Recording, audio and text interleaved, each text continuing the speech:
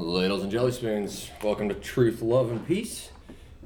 We are hanging out with Jesse Brace here at the Days Inn, and we are firing up the YouTube and the Facebook Live as we speak.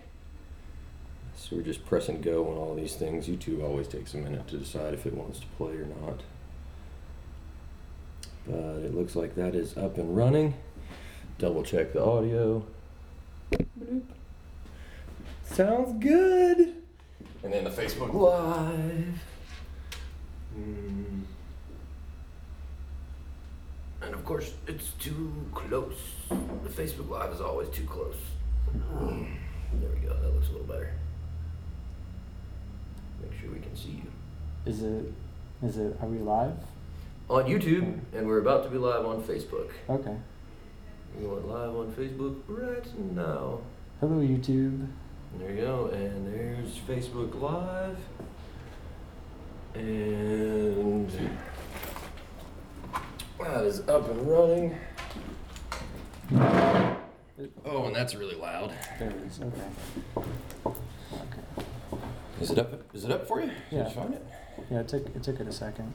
Good, well I'm glad we got our normally shaky round table. Wouldn't be Truth, Love, and Peace if we didn't have some obstacles in the way. This is it's interesting to watch myself live. On delay. Yeah. I'm like, is it now? Now. No, it's a few seconds. I don't know, 10 seconds behind, I guess. It always reminds me of this baseball clip. Is it now? When's it gonna be now? Then is then. Now is now. Now is now. Then will be later. Such Earlier a great was scene. Mel Brooks, man, that's Alright, I'll put this away. he gave me my entree, or not my entree, but my favorite line in regards to stand-up comedy, which is in History of the World Part 1 when he goes, "Da-da-da, I'm a stand-up philosopher." It's like, yeah, it's my excuse for not being funny. And it sounds like the audio is there. And there we go. The video quality on Facebook Live is always a little shoddy, but who cares? All right, so thanks for joining us. Facebook Live, everything's up and running. YouTube's up and running. Welcome, Truth, Love, and Peace. This is Jesse Brace.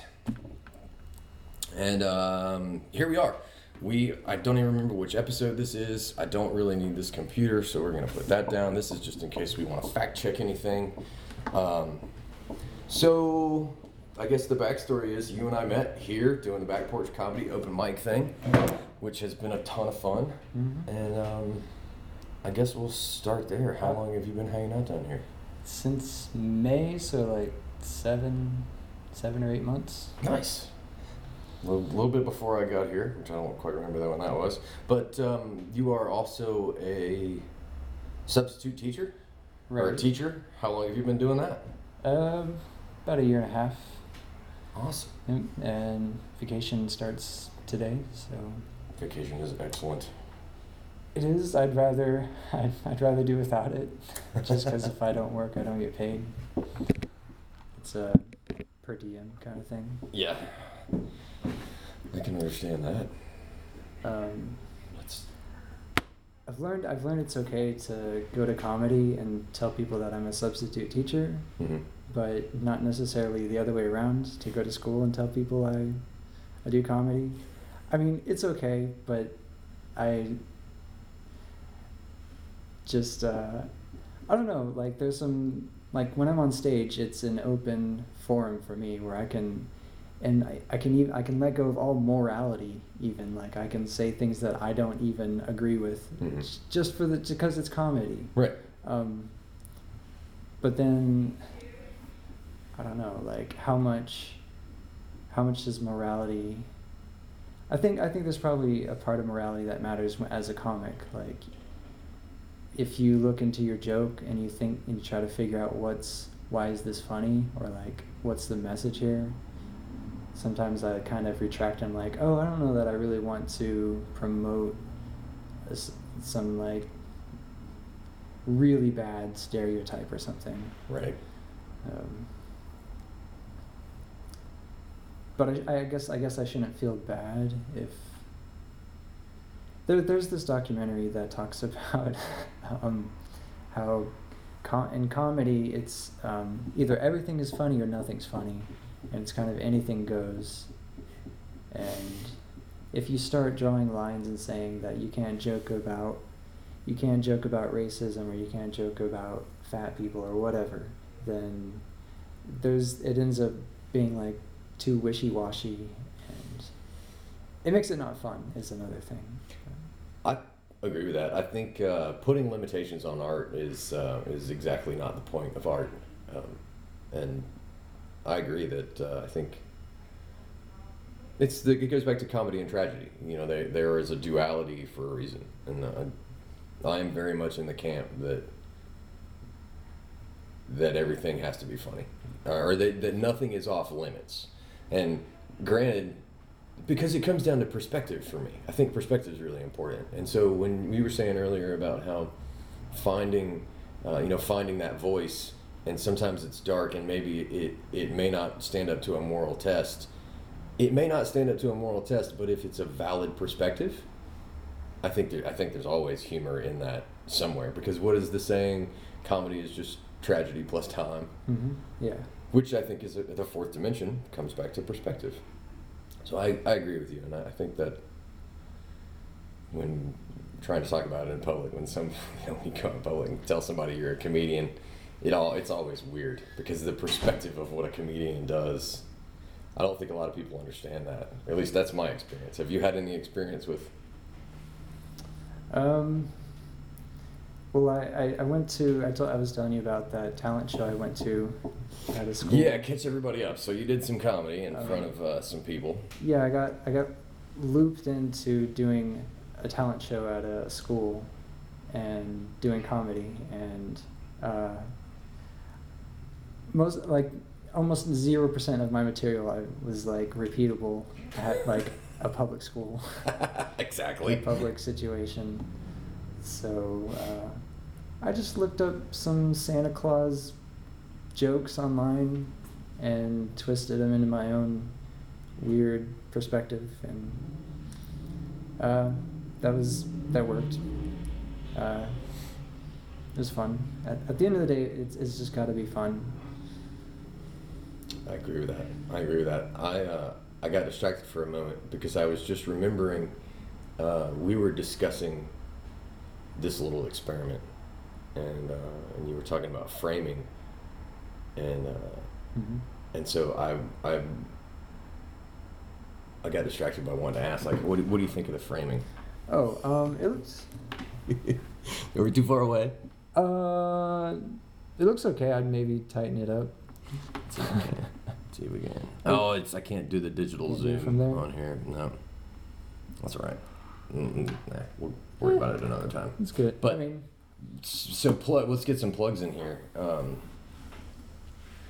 When you're not doing stand-up comedy on the spot in a school, for people who don't understand that that's not how comedy works, it typically requires a club and an atmosphere and a crowd that's expecting it.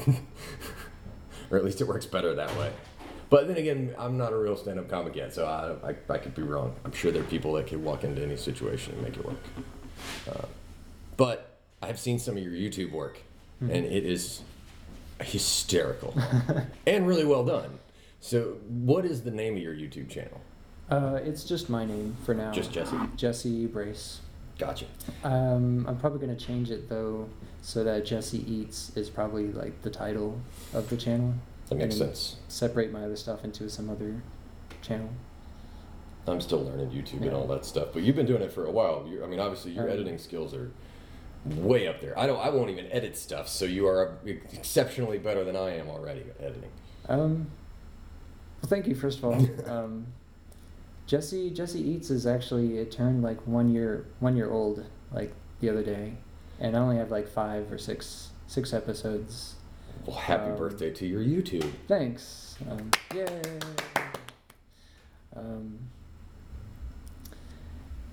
And there's no reason. I don't have an excuse other than I only do it when I have free time. I'm not Well, and it should be fun. Yeah. Yeah. That was actually what initiated the first episode. Was I worked super hard on some other thing where like I have my beard grow like in reverse or something, and it took me like a week of editing. It was painful. It was like tedious, and I kind of hated it. And then when I uploaded the finished product, I was like, this video kind of sucks. Oh. And like it's okay. It's watchable, I guess. Yeah. But I didn't love it. I wasn't happy. So in that sort of depressed, frustrated state, I was just like, I'm gonna do something. Like, it was a state of nihilism. I was like, nothing matters. Like, people upload the worst garbage and they spend no time on it, and it gets more views or whatever than some laborious thing. So I was just like, all right, I'm just gonna do what I want to do, what I would be doing. And I filmed myself eating some strawberries, like not giving a crap, just very like hating the world. Like in that video, like I hate the world, and I'm like, nothing has any meaning. There's no truth or love or God or anything good. But then I uploaded it, and I was like, well, that was fun, because I had that immediate gratification. Just, I'd filmed it, I uploaded it, was done. It didn't take me a week, and then just kind of spinned off from there. People kind of enjoyed it like more than the thing I worked really hard on. So well, I know I liked it. I haven't seen the strawberry episode yet. I saw the sandwich episode, and that one looked like it had been edited a little bit. But what I really liked about it was it was honest, it was clean, and it was no frills. It was just like, here, if you want something to watch this. And it was funny because I had played it before, but it came up in one of my other lists, one of my playlists. And so when I was standing in my kitchen, I was making coffee. It would have been great if I'd actually been eating something, but I was making coffee, and it just came on in this playlist. And so there was this other kitchen that I was looking at, in my kitchen, while we were doing kitchen things. It was very interesting. But it's because it's so simple, and it's very comfortable in that way, which I really enjoy. So, and I totally agree with as little editing as possible. Yeah, that episode, it did take me like one day to edit.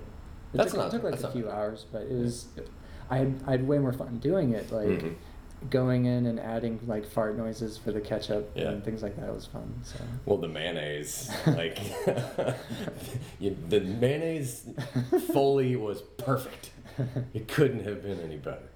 That the sound of that mayonnaise is stirring macaroni. I don't know if you noticed that. Oh, I think you had told me that before, and I had forgotten, and that makes it all the more tasty. All the more tasty. The ketchup is from a video of kids sitting around at like a Chuck E. Cheese making fart noises with ketchup and laughing about it, and so that was fun. Near perfect. That's great. Do you have plans for any upcoming ones? I know I asked you earlier, but do you want to reveal any of you? Give anybody a trailer for the upcoming Jesse Eats?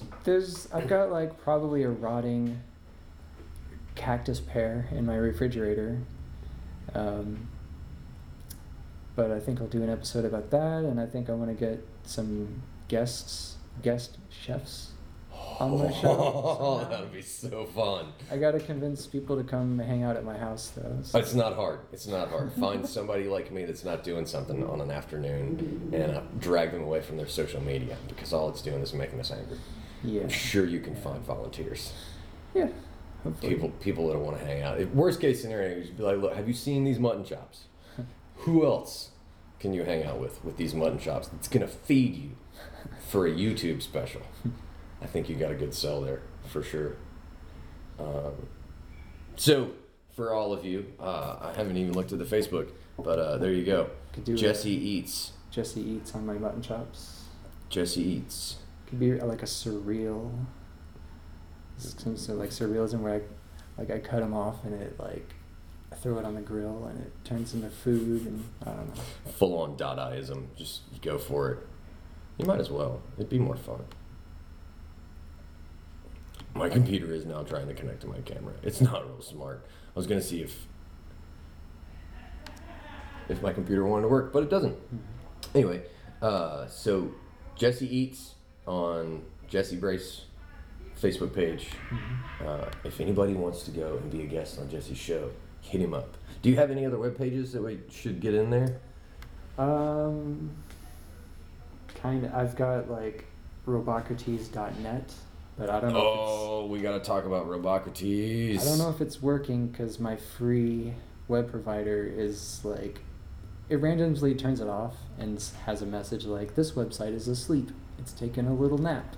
So come back later and maybe it'll hang out with you. So. Well, let's just dive into Robocrates because I wanted to bring up some of the AI stuff. I saw some news on Sophie and a few other things. Yeah, I dove into a bunch of AI the other night. Leave this off. Oh yeah, what'd you find? There's a video. It shows up on YouTube a lot for me. It's two robots having a debate, and it's Sophia and another like previous version of Sophia. Mm-hmm. I haven't seen this one. Do tell. They're having a debate, and who wins, or is it a winning kind of thing? I don't know. I'm really suspicious of what's going on behind the scenes. Yeah. Like, Sophia seems really like realistic and lifelike. Yeah. She never says something that's like out of context or like as though she does. She seems to understand what you're talking about. Mm-hmm. Like almost no matter what. Like it is really impressive, and I think there probably is some really impressive AI going on there. But I get this, like I kind of can smell like some maybe I don't want to say foul play, but just like some shenanigans, some pre-scripted stuff or something like. Yeah, some shortcuts, some not quite whole truth. Yeah, because otherwise, like she seems like she's already passed the Turing test to me. And see, now the like, impression that I was. The thing is, sorry. No. Go ahead. Finish. It just seems like she's a little too good. Is why I'm like suspicious. It seems too real. Yeah. I was given an example that says she's basically a child with a college lexicon, a college vocabulary. So, how does that affect your opinion? Would that change anything in just if she had these ridiculous verbal skills but minus the critical thinking skills? I don't know, because that's such a high level description of what's going on. Like to say a robot has like the mind of a child. That's like a really high level description of that's something we could say about humans. Like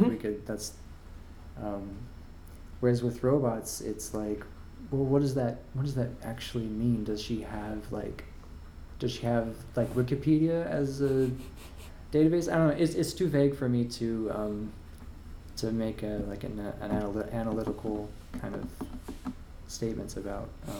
Well, let's back up for a second and give people a little bit of background. I want to flesh out Robocrates some more. Mm-hmm. So, Robocrates, that is this website you're talking about, is a chatbot that you created. Mm-hmm. Do tell. When and how and why and where and all the goodies. Okay. So Robocrates started in 2011, August 26th is his birthday. Nice. August 26th. He's a Leo, I think. No, almost. Almost? Yeah, I can't give you that one. I'm pretty sure it's 22 to 22. That's because I'm a Leo. That's the only reason I know that. So he's probably a Virgo. August, September. I'd love to accept Robocrates into the club, but I don't think he qualifies. Not that it matters. But anyway, August 26th.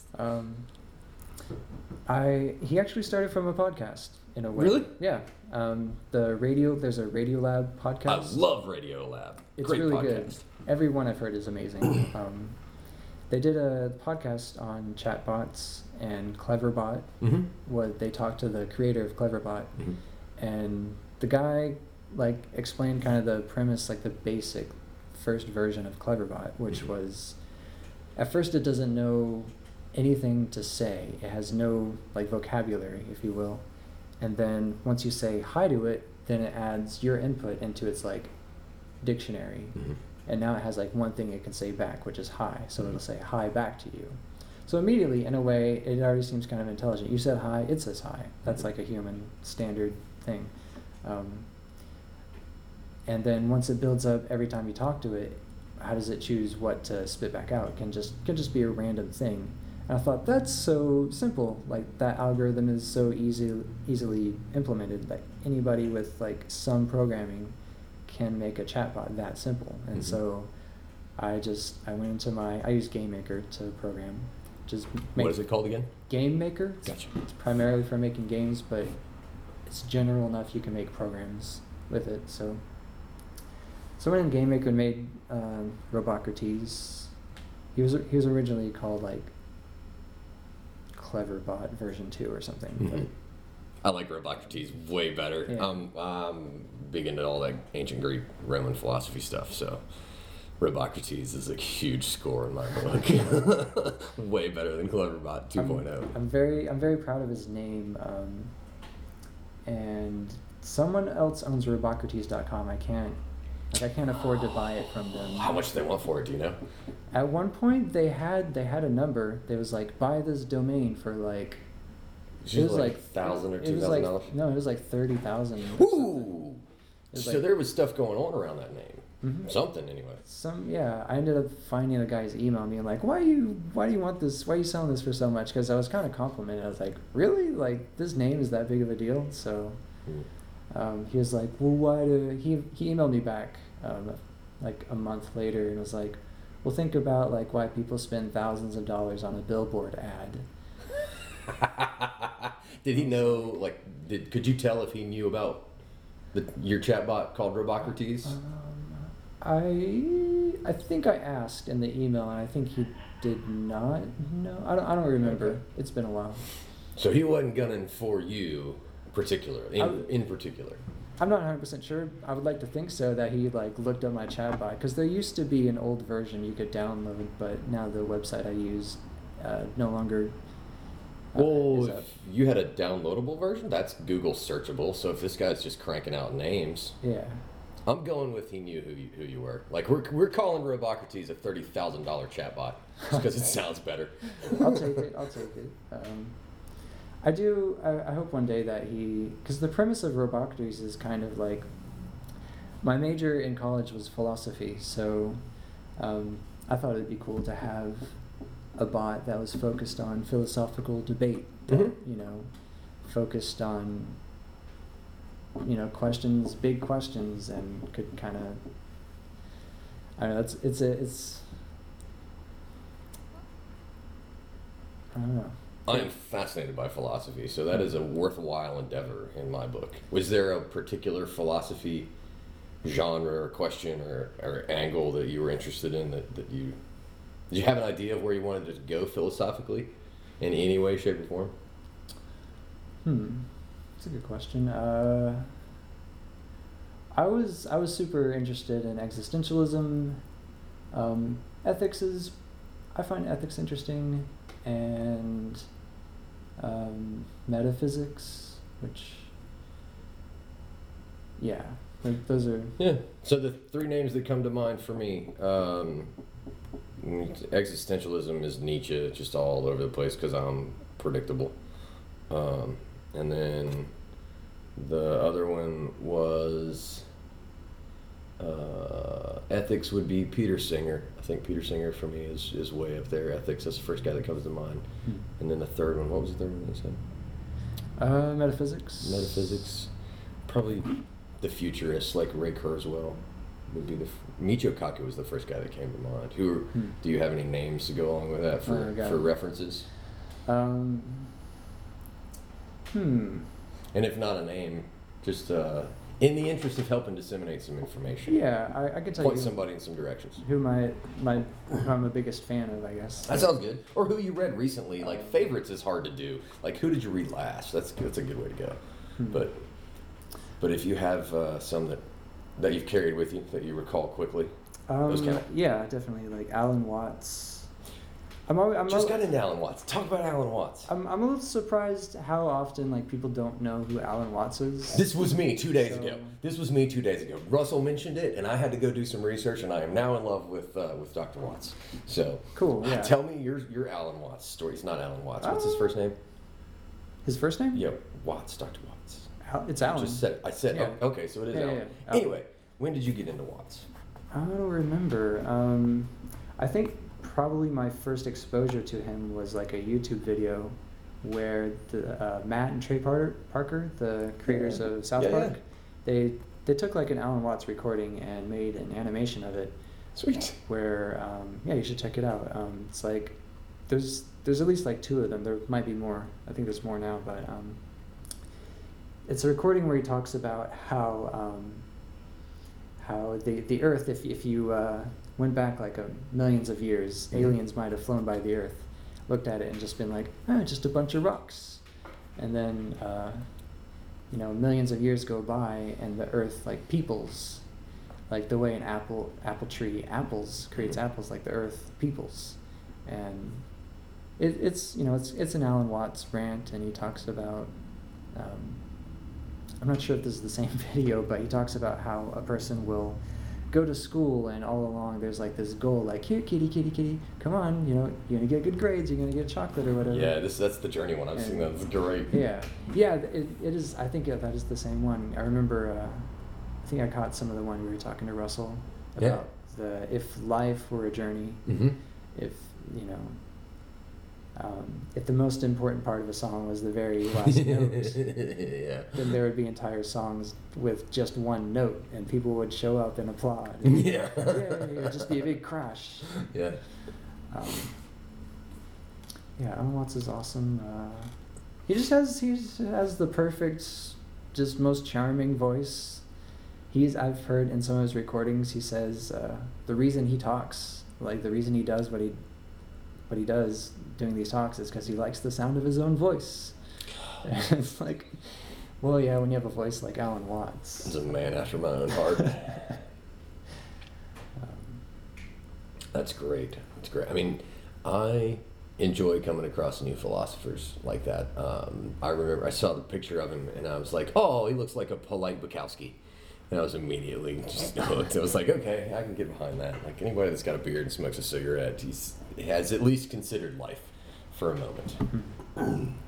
So Alan Watts, and which one of those, where would you put him? On the existentialism?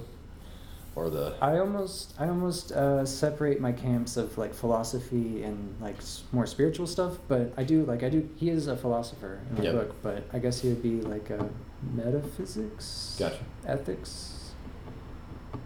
Yeah. I can see that. Yeah. Anybody else come to mind? I don't know a whole lot of Watts right now, so I can't go very deep on his work. But I can name I'm more happy people to you go. don't. I can name people you don't know. No. Right, please do. Please, that's the whole point of this. Name some more people that when I go back and listen to this, I can be like, who in the world? And learn something, hopefully. I'm a huge fan of Stuart Wilde. Do tell. Stuart Wilde. He's another British philosopher. Mm-hmm. I'm also better with philosophies and theories and postulations than names. So premises I recall faster than names. So Stephen Wilde is known for... Stuart Wilde is known for... He's another speaker. He got rich in the jeans business when he was young, and I guess he got tired of being rich, and he went on a spiritual journey. Good for him. And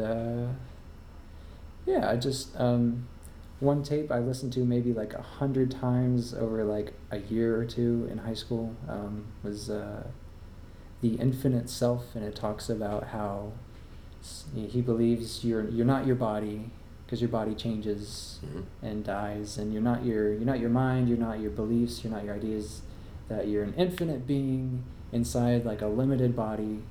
And so he's got this concept of an infinitude inside of everybody, and a lot of this philosophy, and same with Alan Watts, it's not like his philosophy, it's they studied the ancient mystics who have been saying these things for years.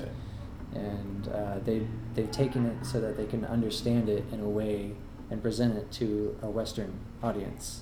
Yeah, I totally understand that. Like, my philosophy is an amalgamation of all of these great philosophers I've been exposed to, and it's my perspective on what a bunch of other really smart people have taught me over the years, and it's constantly evolving. But I think that's true for everybody's philosophy, or anybody with any reason.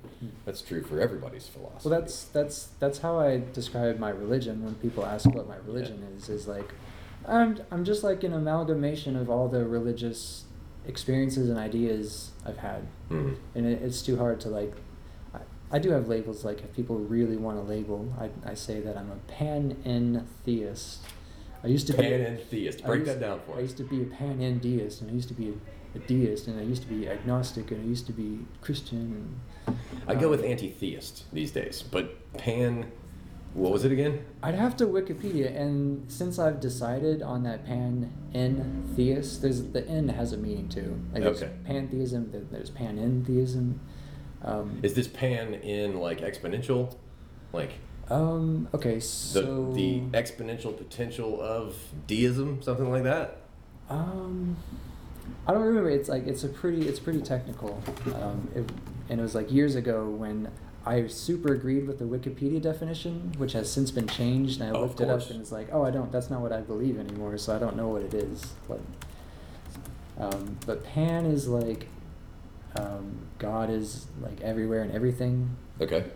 And then there's like theism, and then there's deism, and that's another technicality. Yeah, I don't get into deism, or at least not monotheistic deism. That's problematic.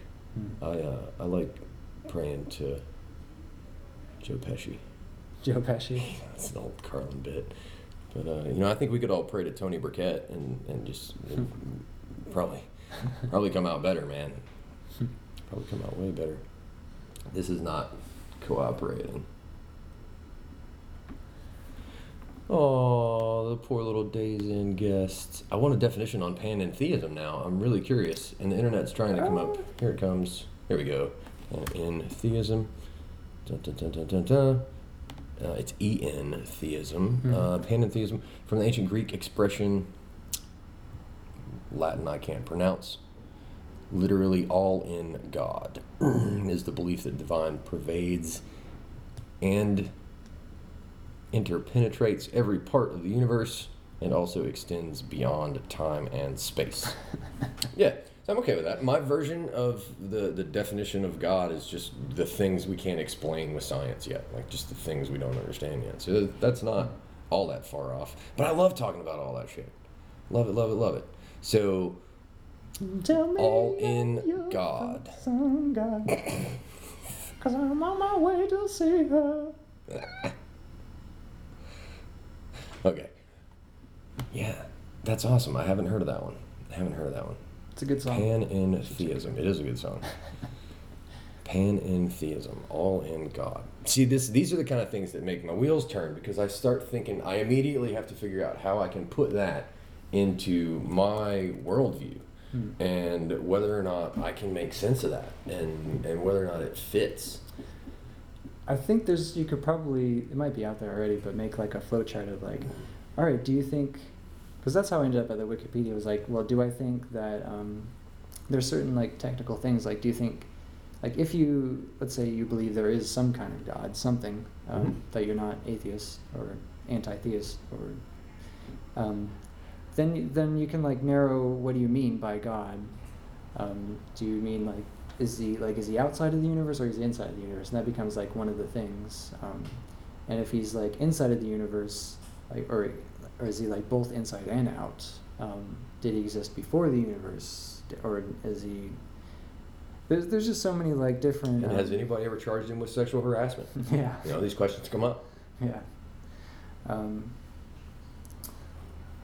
I like talking about, like, this is one of my favorite topics, and I almost never get to talk about it. Well, dive in. Buckle up. Here we go. Because I love it. Would you like for me to give you some of my stuff to jump off of? Yeah, definitely. All right, so... What's like when people ask, like, what's your religion, what do you... Truth, love, and peace. That's how this whole thing came about. It's the name of the podcast, and it's part of a philosophy that I built around a meta theory about motives. So truth, love, and peace, those are representations of emotion and context and power or control. So truth being the ultimate power, the only information being the ultimate power, and truth being the culmination of every possible perspective, which gets you to capital T truth. If anything is real, then that's kind of my always gaining new perspectives will eventually get you to as close to the truth as you'll ever get, because you'll never see all the perspectives. And so that's the big framework for the love of knowledge and the journey of knowledge.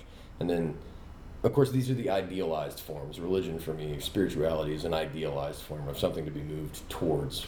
The concept of it's not the journey, because the journey has a destination that Watts talks about. It's the playfulness. It's the entirety of the thing. And so for me, truth is significant because there is no truth without the entirety of perspective. You have to have all of it to understand it completely. So that's my root. That's my critical thinking aspect. That's my reasoning part. And then the love is the idealized form of emotion, which the counterpoint is fear, which encompasses the fight or flight, the primitive monkey bullshit, versus the higher order enlightened being, which that ties into Maslow and a ton of other things. And then the peace aspect is the idealized form of the context, like it's the state of being that we all hope to be in. So that's my religion. My religion, truth, love, and peace. Not that any of that is actually achievable, but that we should always try. So, any of that ring a bell for you? Take it apart. Come on, tear it apart.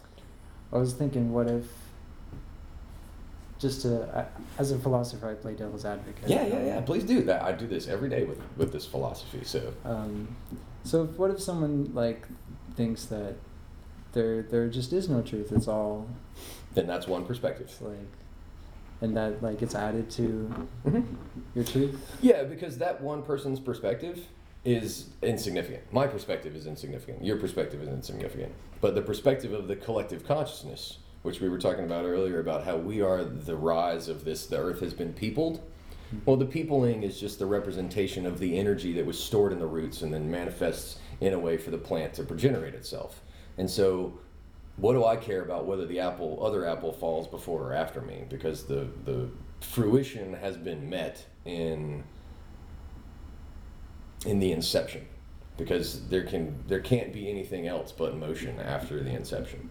And so if somebody doesn't believe, if someone is a nihilist and doesn't believe in truth, then that person is like a zero. They're holding a space. They may not be contributing to truth because they don't believe in it, but by participating in reality, then they're occupying a unique space and time, which means their perspective, no matter how, whatever, is still relevant. But that goes back to, like I was talking about perspective earlier, what is it that's unique about us is that we occupy a unique space and time, and no one else can occupy our same space and time. And so it ties in a lot to the only thing that we can possibly be here to do is perceive reality from this perspective, because it's the only thing we can do. So that ties into what I know as truth. And getting into this whole thing is a charade. That's the whole thing is charade. That's kind of one thing Stuart Wilde talks about, is how we incarnate into this reality to experience limitation. Yeah, duality. He kind of sees the physical world as being an illusion of sorts. And Alan Watts does too in his way. He has this story that I love. I'm gonna ruin it for you if you haven't heard it. Well, I'm not gonna ruin it, but he says, imagine going to bed one night and you can dream. You can just dream as long as you want. You can dream for an infinity, and you can dream anything you want, any of your desires, anything, just any dream you want to have, you can have for millions and millions of years. eventually you would dream that you are sitting exactly where you're sitting right now. Mm-hmm.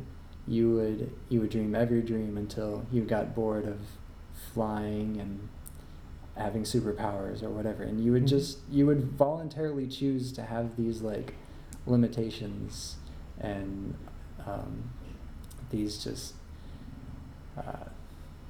because like this dream is very this waking dream is limiting, and yet it in a way it's a story that maybe your soul has never seen. It's like a movie you've never seen before or a song you've never heard, and so That's a good way to put it. yeah, it's like I'm interested in what it would be like to maybe you've lived 1,000 incarnations and you were like a woman for 1,000 incarnations, and like you're just tired. You're like, what would it be like to be a man?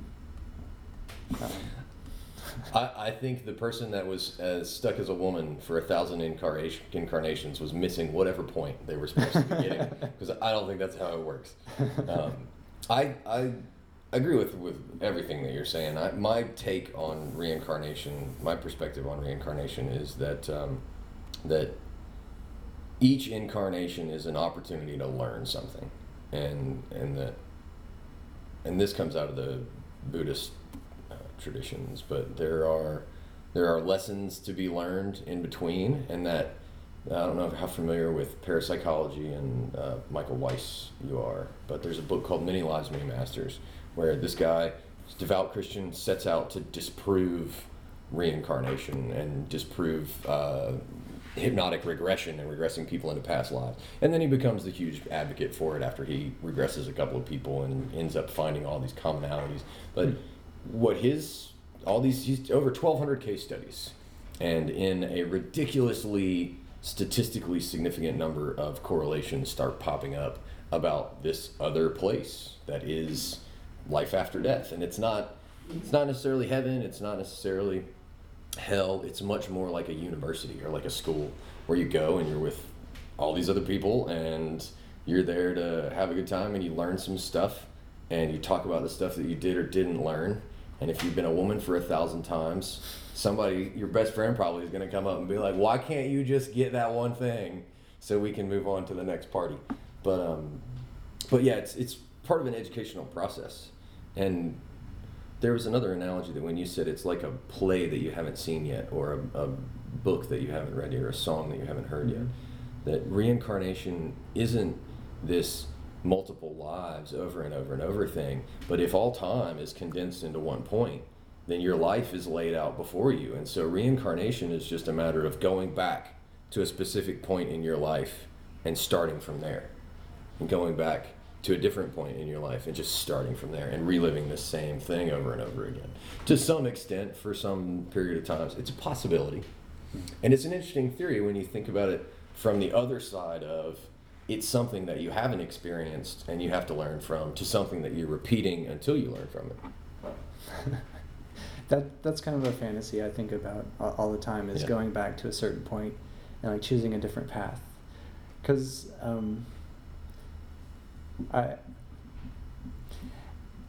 that's how you would figure out which would be the more preferable path, is like if you could take both paths and then compare them. But I know, I was wondering what that was too. Am I being shushed? Shush us. We have microphones. But yeah, being able to experiment and see which one of those paths you like better, or is more valuable, or take both for the sake of knowing both. You know, there are lots of good reasons for that, I think. Do you have any favorites? Any favorites?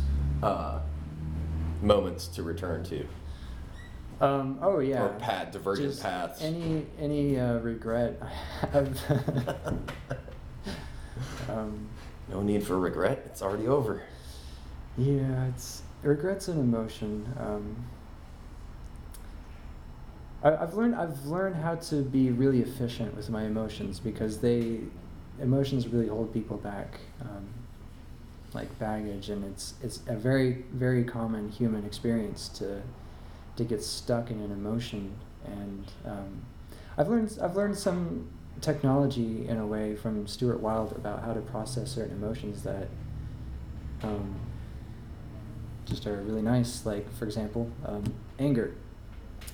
All anger comes from loss, and if you want to stop being angry, then what you have to do is just agree to let it go.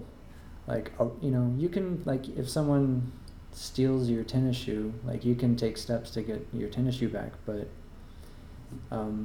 like, most of the time things just aren't, like, worth going back and getting, and it's just the emotional hang up isn't worth it.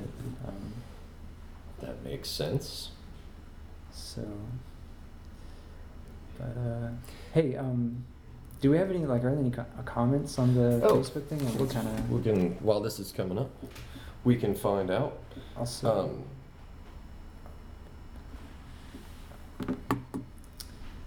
so yeah, turn this down. Says you're not too cold with the skirt. You must be freezing. Jeanette, I think, left that one earlier. Yeah. No, I have lots of layers on because I started wearing a kilt in Cincinnati in the middle of the winter. So I am good at layers, very good at layers, and real big boots and real thick socks. I feel like if I were to wear a skirt, not a skirt. It's a skirt. It's okay. You can call it a skirt. A kilt. I would wear pants like Hey Arnold, I guess. You say that, but like, I feel like that's what I would do. Yeah, a lot of people forget that the kilt is pleated all the way around, and so it holds a good bit of warmth as long as there's not a real stiff breeze. A real stiff breeze will ruin the whole thing. Yeah. I'm never too cold in the skirt because, it makes me happy to know how easy it is for me to control people's minds. Like, a lot of the experiment that this life is for me is being disappointed and angry that I couldn't be telepathic as a child. Because that's what I wanted my superpower to be. And so when I realized that wasn't going to happen, I decided to become a ninja. Because they could do cool, mystical, magical things, and that was a little closer to reality. And so I started studying ninjutsu and philosophy and martial arts and all kinds of crazy stuff. And then I realized that that one of the easiest ways to actually control people's minds was the power of suggestion. And magicians do this all the time, distractions and the power of suggestion and stuff like that. And so one of the reasons that I still wear the kilt and that I wear the kilt all the time is because it's really novel. It's really entertaining. Not only is it really comfortable, but it is a huge tell for me. Like, because of the way that people respond to it, I can, because I've studied for a really long time people's behaviors, I can judge really quickly what level we're going to be on. Like, if someone notices the kilt, that's one level. If somebody wants to tell me about their buddy that wears a kilt, then we know what level that is. That has nothing to do with me, and that's just a moment for someone else to say some shit about themselves that is irrelevant to the situation. And then there's also the people that don't even notice the kilt, which just blows my mind. Like, how can you be in the presence of someone? It's one thing to not comment on the kilt. It's another thing to not even notice the kilt. And these are the people who a few minutes later go, "Oh my God, you're wearing a kilt." It's like, we've been talking for 15 minutes. How unobservant are you? So there are lots of reasons. For it, and that's one of them. I love being able to size people up real quick. That's where the truth, love, and peace religion thing came from. It came out of solid theory about motivation from Kenneth Burke. I don't know if you're familiar with Kenneth Burke. He's a pretty incredible philosopher himself. Wrote the Dramatistic Pentad, a couple other things. That one's one of my favorite. His definition of man, he talks about man as the symbol-using and misusing animal, and how we are the inventor of the negative. And my favorite line is, the animal that separates himself from his natural condition by implements of his own design. It's amazingly spot on. That's us, yeah. That's definitely human. Which kind of brings up an interesting topic. Of, like, Let's see if this is still running.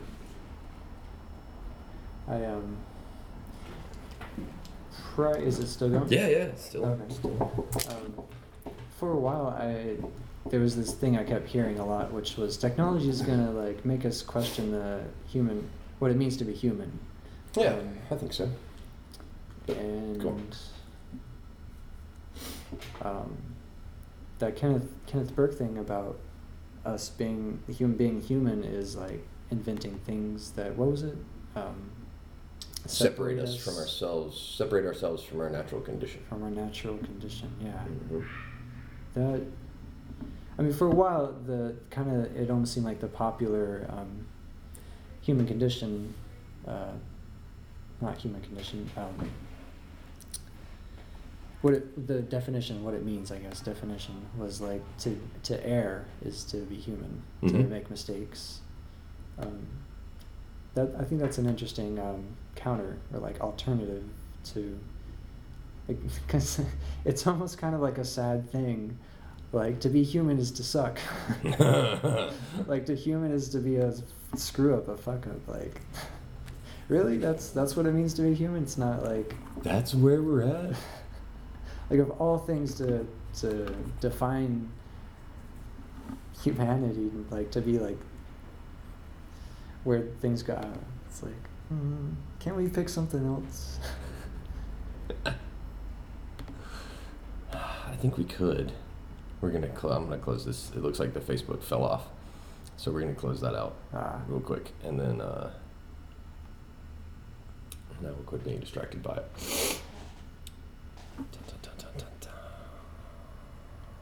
So are we not streaming anymore? Or? Well, no, the YouTube is still streaming, and the podcast is always recording. Once the podcast goes on, the audio. Because that's the podcast is just the MP3, and so everything, the MP3 is the base of the pyramid. The rest of this is marketing purposes and all that good stuff. I hate that the Facebook died before we got all the plugs in for tonight, because that's really the most, for people to see it live. But that's okay. The YouTube. I started doing the YouTube live because it's just easier to get high quality video to YouTube from the live stream. If you can get it there in a live stream, it's so much more efficient than trying to upload it. So it was streaming to two things at the same time? Mm-hmm. The audio streams to the camera. That camera is connected to this phone, and this phone broadcasts via the cell signal the YouTube live stream. That cell phone is set up on the Wi-Fi and broadcasts directly to Facebook Live. But I've got that other camera, that other phone, that older phone, that I'll be able to tie in to probably push another Facebook page. Is YouTube still live then? Yeah, YouTube is. Okay, hey YouTube. Does it save, or is it just like a temporary? So far they've saved. Okay. Once you live stream it, it'll save it to your YouTube page and it'll polish it up. Cool. I'll be real sad if one ever did get deleted, because I think there are a couple of them that don't have audio backups. No, they do, because they're all on iTunes. So that's fortunate. But this is all one big experiment for me. Like the documenting of the conversation is more the historian in me. I've gotten to the point where I get to have really great conversations with a wide variety of really interesting people. So not only do I like picking people's brains, but I like sharing that with other people, and then it also acts as a way for me to keep my philosophy fresh.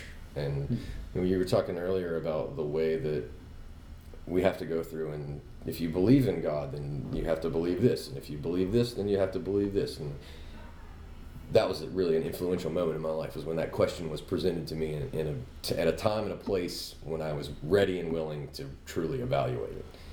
And so this is all manifest from me wanting to sit down with people and challenge what I know and try and learn more, or share some knowledge. I've had the opportunity, and I'm very fortunate to I've gotten to spend a lot of time studying stuff that a lot of people don't get to do. And so it's irresponsible to not try and share that in some way, shape, or form. and it's ludicrous to think that I actually know anything. And so me sitting around preaching at people doesn't do any good, but me having conversations with people is good for me. So I keep doing it. I hope it's enjoyable. I hope people like it. But then that's kind of, it's just my version of content. Like, it's what I can contribute to YouTube, because if you ask me to go edit any of your videos, it would be disastrous. Like, that's not what I'm good at. Having a conversation, I think, is something that I've tried to be really good at for a really long time, and so I keep practicing, I guess. Right on. Trying to think.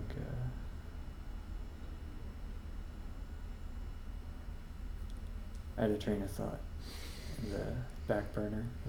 I understand. It'll come back around like the merry-go-round. But philosophy is something that I wish more people would talk about, because it's so interconnected. Go ahead. Yeah. This is kind of why Socrates was great. Well, I guess actually not Socrates. Plato. Plato wrote it all down, but Socrates was... And I think I'm a little more like Socrates because I can't write for shit, so I would be the guy not writing shit down. Maybe not the smart guy, but I would be the guy not writing shit down, for sure. Oh, yeah. So... with getting philosophy out there, what Plato did, I mean, was... like, I don't know, like, if Plato hadn't written down what he wrote down, and, well, mainly that he, like, did, you probably already know this, but he did plays, like, the writings were plays. Yeah, and that's, monologues and the dialogue and all that good stuff. It wasn't necessarily just that Socrates went around, like, questioning people that he's known today. It was that there was like a, their version of movies, their version of storytelling, that changed the whole culture and history and things like that. So we're lucky because we have YouTube. We can, it's our version of media, I guess, and so it's cheap and easy to get an interesting philosophical conversation out there, and it's pretty awesome. But then it's also cheap and easy to get a guy like sticking his foot in a turkey and being yeah. That's why I think the what Jarvis will actually be, and what the next incarnation of Siri and everything is going to be, is these really well-refined algorithms that we create personally to interact with all of our technology, so that those of us who really don't want to see feet and chicken don't have to. So we can tailor the web to our own level of morality somehow. Yeah, definitely. I hope. Is Robocrates? I don't know, diverse enough yet, or does he have enough information to make predictions at all, or is he just a response bot? He does have more technology than what I described with the Cleverbot thing. Yeah. How close to Jarvis is he? That's what I want to know. Light years. Like, it kind of sucks in a way being like a single lone wolf programmer, and especially like now, like lately, it's been, when I started it, what I was doing was like really special, and people were like, wow, you made a chatbot. Now it's like, and then they would talk to it and be like a little more impressed than like 5 or 6 years later today. It's like the chatbots out there now, Sophia, Mitsuku, and all the other ones, even Alexa, Googlebot, Googlebot, all of it, Siri, it's really cool. I kind of wonder how Robocrates is going to fit into all of that, because he's not. I'm going to keep working on him for the rest of my life, but I wonder. I kind of have this theory about computers and AI in the future, and how we will take AI to take our content, and it's already doing this now, where it takes our content and makes something with it automatically.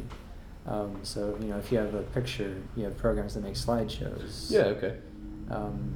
If you have a video, there are programs where it can swap someone's face.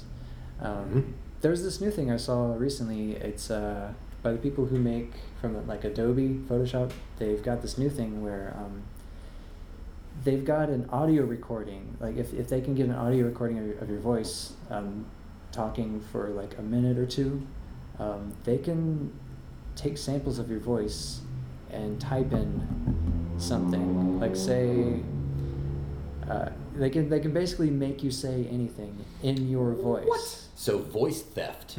Yeah, like they can take a word in a sentence and just replace it with some other words, and it automatically changes the word from like "I love you" to "I hate you" or something. What? So fake news on a whole new level. Yeah.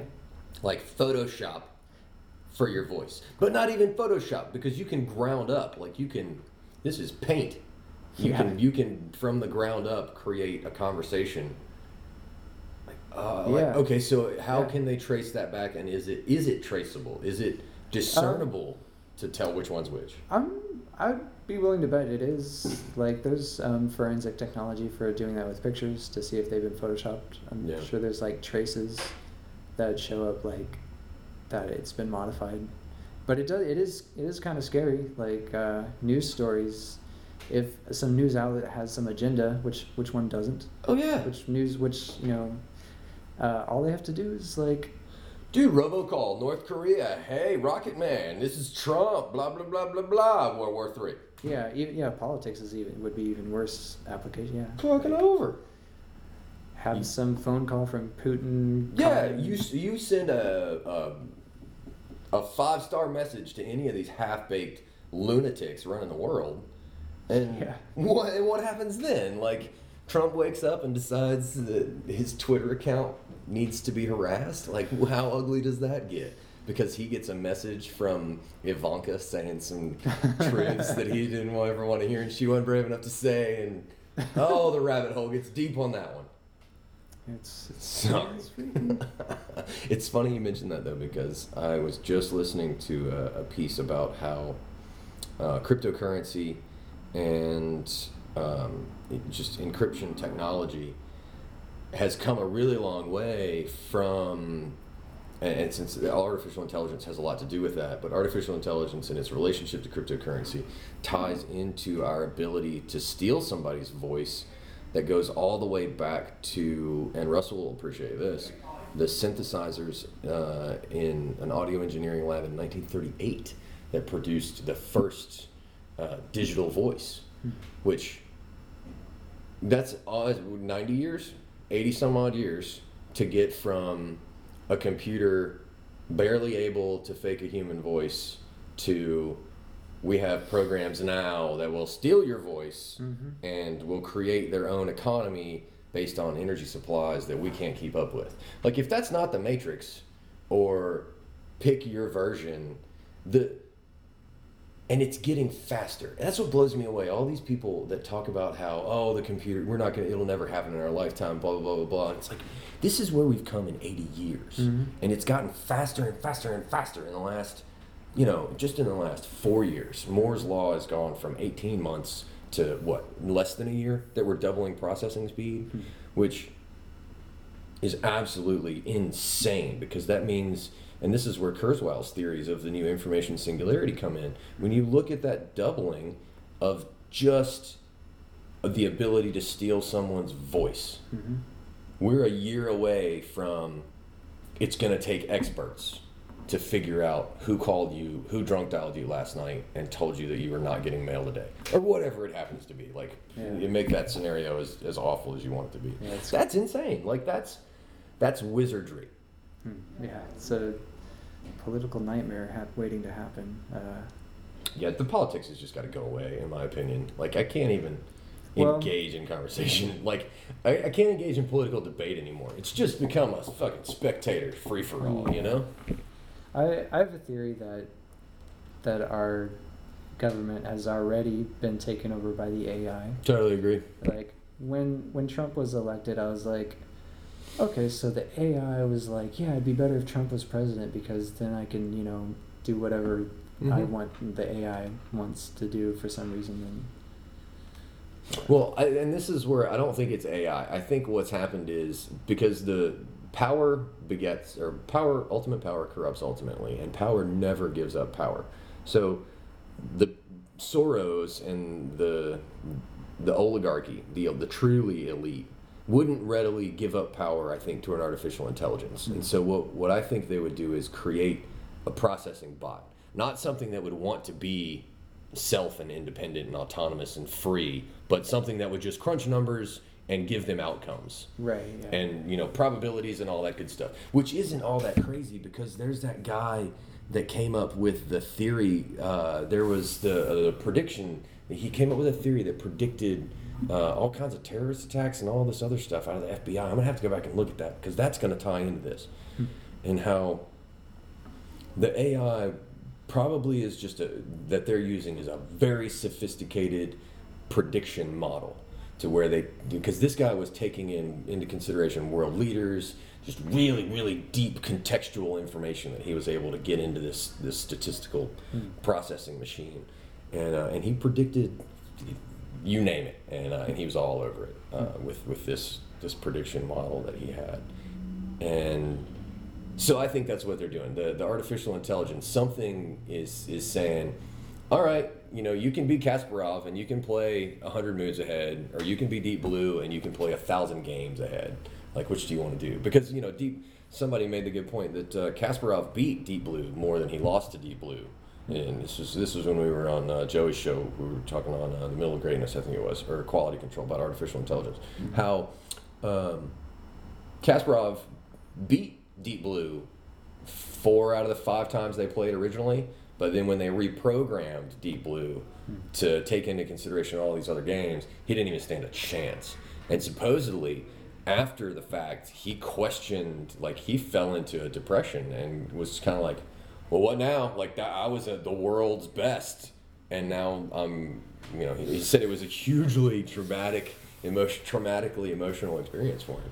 And I don't think we would give that over too readily, but I think it makes sense that if you want to pull strings, build something that can pull strings further and faster. Oh, yeah. I watched an interview with, I forget his name, but he's he's the guy in Shark Tank. Anyway, he was talking about whoever controls the AI in the future will control the world. It kind of made me a little evil scientist in me like, I should study AI more. Yeah. But, yeah, definitely. It's I don't know. People are afraid of AI taking over the world, but they kind of forget that it's, people can be evil and control AI. AI is, it's like electricity. It can be used to light a church, or it can be used to light a brothel. Computers don't care. They don't have, an opinion. They do what they're programmed to do. But I heard a beep. Yep, the YouTube just went down, but the podcast is still recorded. Gotcha. So yeah, I'm not. It's hard for me to be afraid of AI, I guess, is what I'm saying. Though, I do have my own fears, but I don't know. Are you afraid of Terminator, robot apocalypses? Is that Terminator, robot apocalypses? do you think at maybe thousands of years or however long you want, at some point, the robots will be here and we won't? The argument that I've heard that I like the most is that we're fine and the AI is not going to mess with us until our goals don't match up. And so artificial intelligence will probably go along with whatever we as the creators come up with, as long as our goals line up and we're not getting in the way. But it's more likely that we will get in AI's way before it gets in our way. Well, which that could get really weird. What would the goals of the AI? What would the robot's goals be like? We don't know, and that's where it gets weird, because I mean, whatever it is, if it comes like, okay, look at it. Here's a good one. Cryptocurrency. Bitcoin is costing in energy a massive amount of resources. We're turning that into economy, which is okay. I mean, that's what's working. It's it's burning electricity. Oh yeah. In a way that we could be. Oh yeah, it costs more money to make a Bitcoin than it does to make regular currency, and neither of them have anything really to back them up other than the security value of the Bitcoin. So it's costing more and more energy for us to mine more and more Bitcoin, and eventually that runs into some problems, because it's more energy than we need to be expending, because we're burning shit. Like they were talking about how in the Bitcoin that's coming out of China, that's all being mined on these massive computers, these massive CPUs, are running off electricity that's being generated by coal. So think of how valuable that Bitcoin has to be to make up for the cost of inception, the cost of creation. And then scale that up to how expensive Bitcoin is gonna be once it reaches, in 100 years, that $22,000 threshold that it can't go any higher than. But our goals may stop aligning with AI if it decides, as Sophia already has, to begin generating a cryptocurrency, which is just a security measure, basically. It's an immune system for an artificial intelligence, if you really think about it. That's a weird bleeding over of the meaning of security, where like securities are money, but then security is like, safety, like. Yeah. Because for an artificial intelligence, security, you have to build what's your immune system other than a firewall against the biology around you. And I am just now thinking of this, so I have nothing to back it up. I'm fucking whipping this shit out of nowhere.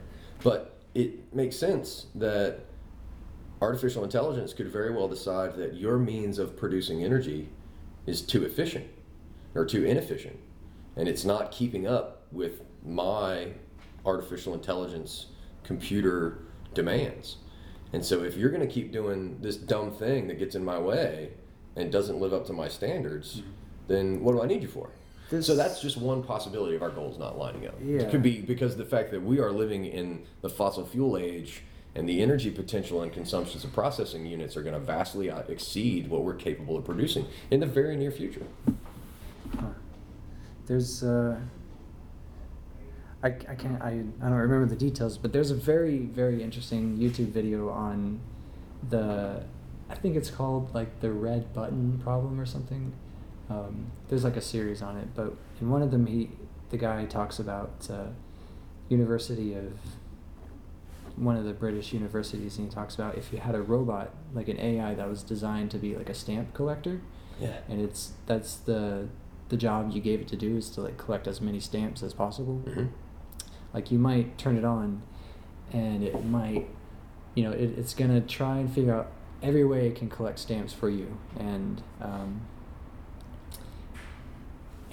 there's some really interesting problems in it where it's like the robot could try to do things that you might not agree with, like kill people to get a stamp. Yeah, like kill people to get a stamp. And so it might, if it's smart enough, if it's a sufficiently like intelligent AI, it might realize that if you figure out it's doing that kind of things, then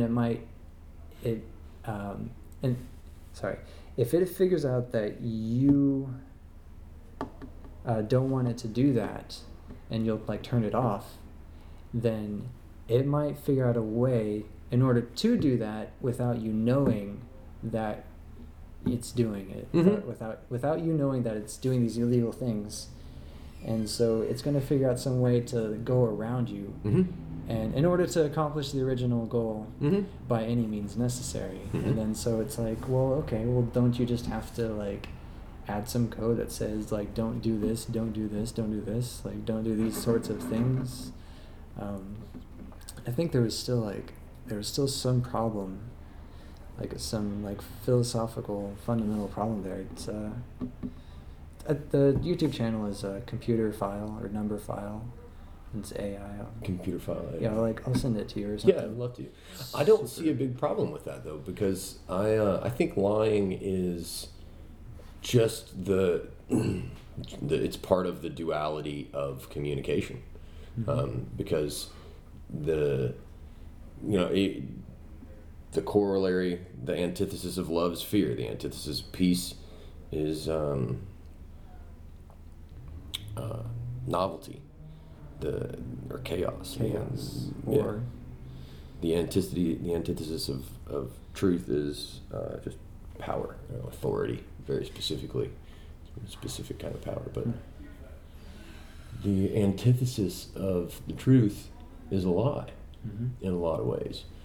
And so babies lie, and lying is nothing more than the groundwork for persuasion, and that's the groundwork for rhetoric. And this is what got me not so nicely received in grad school, was that my postulation that rhetoric is not this extravagant thing that we apply to research and analysis. It's this real-time thing that everybody learns how to do, because other species lie too.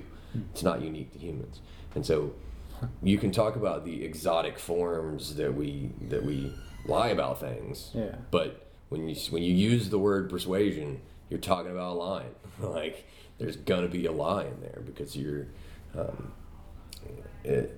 exaggerations, or at some point, like, that's how we learn what persuasion is all about, is by finding ourselves in those situations. And so that's exactly, rhetoric is the beginnings of the tool for manipulating communication for our own survival. And that's exactly what you described in finding a way to accomplish a task that we've been ordered to accomplish, while preventing, or while advancing our own agenda, while not hindering someone else's agenda.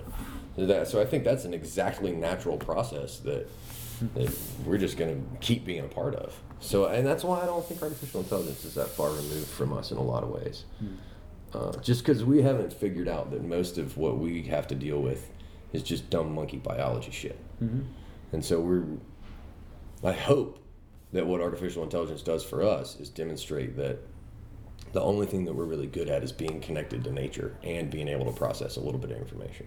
And so when they turn on the AI and we realize, okay, that thing is here to think, we're going to go back to just eating mushrooms and fucking in the field, because that's what we were better at. Sorry, it's kind of a long way around to get to that, but it's interesting to think about. It is. And I'm really fascinated by this cryptocurrency that Sophia, because that was the first thing that she did when they turned her on, right? Was this thing started, it's 8:46. A little quick time check. But isn't that the first thing that she did, was start making cryptocurrency? I don't know. I mean... It was one of the first, though, right? They made her a citizen, and they made her a citizen so that she could pay taxes, and then they got her into the cryptocurrency. That's the way my brain remembers it anyway. But that fascinates me because... Well, I think she, like, made her own... Yeah, that's what I mean. Type of currency. Huh? Yeah, cryptocurrency. Yeah. So what if that just becomes... And what cryptocurrency, the way that it was explained to me, or the explanation that I heard today, was that every Bitcoin that comes out is a new cryptography key, basically. And they get harder and harder and longer and more complicated, and that's why it takes so much energy to build them. But they get more and more complicated. And because they get more and more complicated, it's a self-reaffirming or reifying system security-wise. Because every time you invent a new cryptography key, or every time you turn on a new Bitcoin mine to find more cryptography keys, the cryptography gets bigger and bigger and bigger and bigger. Oh, okay. So it becomes this firewall, in a way, which could be related to the immune system of a biological creature. That makes sense to me. Like, the more and more I say that, the more and more it's like son of a monkey.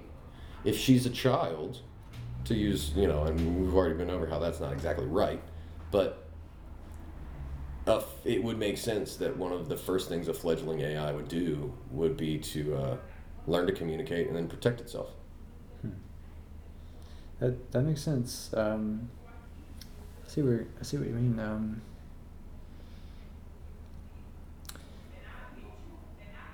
Huh. It's so weird. Like I totally don't get. I don't quite get Bitcoin in a way because I guess I'm just kind of wondering what's the point. Yeah, cryptography. Well, what's the point of money? Yeah, or like, because money in some sense is like paper only is a physical representation of some other, like the thing, like is a physical representation of something more abstract, like value, value itself, or just energy or something. And so to have it, like, to me, money was already digital in a sense. Yeah, because, after the gold standard. Like, all money is just paperwork, basically. After the gold standard. So to have a digital currency, in some sense, it's like, it's more redundant in a way. It's still the same, like, it's nothing new, really. What's new, I guess, is the actual technology of, like, okay, we've got these kind of arbitrary algorithms that we're going to say, yes, this is a legitimate way of exchanging value. I don't know, it's weird. That's why I was asking if you knew of anybody that had gotten money out of it yet. Mm-hmm. Because I agree. Where's the value, first off? And what's backing it? And how do you transform that into a commodity? Because I firmly believe in the only commodity we have is the planet we're standing on. And that it belongs to everybody that's born on it. And so, i.e. universal basic income. Therefore, universal basic income. Because everything that comes out of the ground should be disseminated, like, who gets to own any one particular spot. Like, I'm very esoteric, I guess, Native American and that's just the one that I happen to be standing next to. So that's a bad analogy. But it makes sense that all of these other, and intellectual property aside, yes, wonderful, thank you for inventing things, we get that, and all of that is wonderful, but this whole capitalism, greedy, pig, fuck bullshit has just got to stop. It's ridiculous, in my opinion, and there is no justification anymore for the United States of America being one of the richest countries in the world and living in what amount to war-torn third world nation conditions in parts of our country. And I just don't think that's acceptable. And I don't think it's necessary. And I don't even know how I got on this diatribe because I start to see red when I think about it. Like, I really do. I get triggered, and it just blows my mind how people are so ready to argue over whether or not we should be good to each other. I just don't get it. And that's kind of where I want the artificial intelligence to come in, just so, since we haven't seen the aliens. I've never seen a UFO, but I can goddamn tell you what it tastes like. That's how bad I want to see one. And until I get to, I'm going to bitch about it. But instead of the aliens, like Reagan said, if we had the aliens, we'd all come together. If we have the artificial intelligence, then people might start stepping back and going, whoa, maybe we need to, I don't know, not be such fucking animals all the time and act like we have some morals and a conscience. This is just me ranting and rambling now. I apologize. Yeah, take the microphone away from me before I keep going on this diatribe. I was just thinking it's probably getting close to... Yeah, time for us to run downstairs. Yeah. That little rant's probably a good place to leave it, because I'm sure that it all ties back in. But if we wanted to tie up some knots and put a bow on it, artificial intelligence is a real thing. It's here, and it matters, and it's not going away. And the way that we interact with it is very important. And the way that we interact with our phones and our screens and each other are all in a very much a state of flux right now. And, you know, we talked from a philosophical standpoint, when you talk about guys like Stephen, what's his name? Stuart Wilde. Stuart Wilde and Alan Watts. Mm-hmm. When you get into esoteric knowledge, there is something to be said about this ages and understanding history in a way that puts humanity in the context and from the perspective of we're all gonna die. Like bigger picture, much bigger picture. And so maybe your little dollar bill that's printed on some paper should have been left as a goddamn tree. No, that's not true. It's cloth. It's not paper. But you get the point. Yeah. Like we could have done without it if all we really needed was the ones and zeros. And so how much of this is just extraneous bullshit when we should just be sitting around and following Watts' good suggestion of it's not a finale, it's not a chord, it's a goddamn piece of music and you should go play throughout the whole thing. Something to that effect. He didn't say goddamn. He was much more succinct and poetic about it. But Yeah. So if people want to go and see Jesse Eats, what's the YouTube again? What's your YouTube? Jesse, Jesse, Brace, Brace. Or I think if you search Jesse Eats, all one word, I don't think it actually. I've tried it and mine doesn't show up yet. I don't think I have enough. I don't think I have enough like episodes or. Oh, gotcha. Can you find it through your Facebook and all that good stuff? Are those all the same? I think if you search my name, you can find it. Gotcha. And then one more time, Jesse Brace. Jesse Brace, like braces. Gotcha. Is there anything else we want to plug? Oh, while you're checking stuff out, since we are here for the show, check out Back Porch Comedy at the Days Inn downstairs. Back Porch Comedy and Back Porch Open Mic on Tuesdays. Ryan Pfeiffer hosts the late night show on Friday nights at 11 after our locals showcase and or what would you call it, touring comedians. Yeah. There's the comedy open mic at the Olive Drop on Mondays here in Pensacola. There is also, what else? The open mic at Shooters at Cordova Lanes, hosted by Matt. Mm-hmm. And am I forgetting anything? Oh, Joey Livingston, NCG Studios, Middle of Greatness and Quality Control. Sundays. And Crab Divers podcasts. And you got anything else? I think that's good enough for now, unless you got any more. Yeah, no, I think that's pretty good. Sweet. Thanks for joining us. Truth, love, and peace. Till next time.